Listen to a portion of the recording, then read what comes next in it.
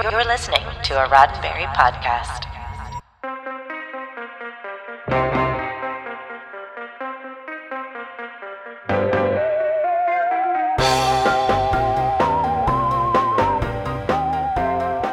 This podcast doesn't always single out specific episodes of TV series for study, but every now and then, as if by fate, the cosmic forces align to bring a story so perfect to our professional attention.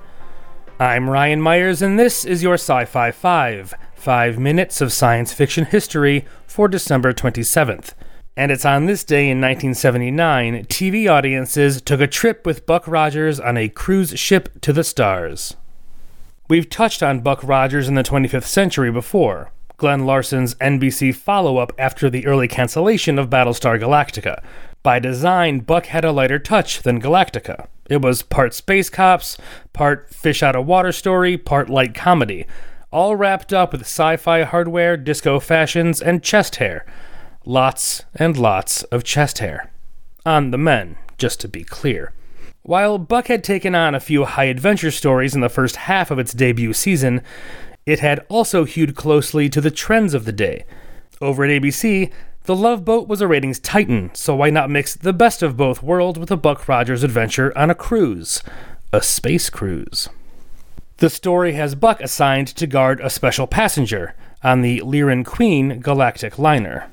She is Miss Cosmos, and has been the target of an attack by a mysterious woman after her prized genetics.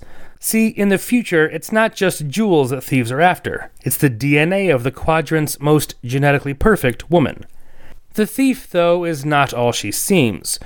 She's a transmute, a shapeshifter who is sometimes the fragile and kind Allison, and at other times the villainous, powerful Sabrina. Allison mostly has no idea of her alter ego, only disorienting flashes of memory.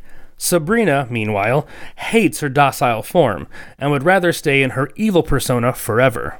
Buck takes a protective interest in Allison in addition to his duties protecting Miss Cosmos, and finds himself and an undercover Wilma Deering in the crosshairs of the plot. Cruise Ship to the Stars is credited to Michael Bryant and Corey Applebaum, and neither of those are the writers' real names.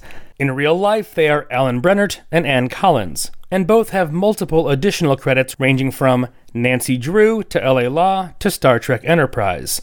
The guest stars are going by their real names, though, and in the roles of Allison and Sabrina are Kimberly Beck and Tricia Noble, respectively. The ship's captain is played by notable Hollywood veteran Brett Halsey, and in the smaller but critical role of Miss Cosmos is Dorothy Stratton, who would meet a tragic end less than a year later. Like many shows of the era, this one makes use of the stock of sound effects, computer banks, and other props that showed up where anything futuristic was needed. New among them, though, is a fork that uses anti-gravity technology to lift food from a plate to a diner's mouth. It's a quick bit of reverse film editing, but it's still a futuristic fork in space. The episode also introduces a new impressive spacecraft, the cruise ship itself, which would get a slight makeover and the starring role as the Searcher in the second season of Buck Rogers. While the episode never takes itself seriously, with 2 disco dance sequences and a romantic subplot featuring diminutive robot Twiki and his mechanical paramour, it does offer us some provocative questions for viewers in the 21st century to ponder. Like, why would a robot be programmed to have a libido? Haven't they figured out cloning by the 25th century? How many comebacks did disco make in 500 years? Did fabrics other than spandex exist in the future? Who came up with the space font used on all of the printing everywhere in the future?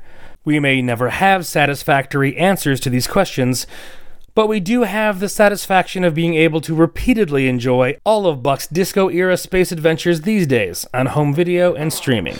So sit down with a plate of brightly colored food cubes and a space fork, and enjoy the adventure. This has been 5 minutes of science fiction history, your daily Sci-Fi 5 for December 27th. Sci-Fi 5 is produced by Roddenberry Entertainment.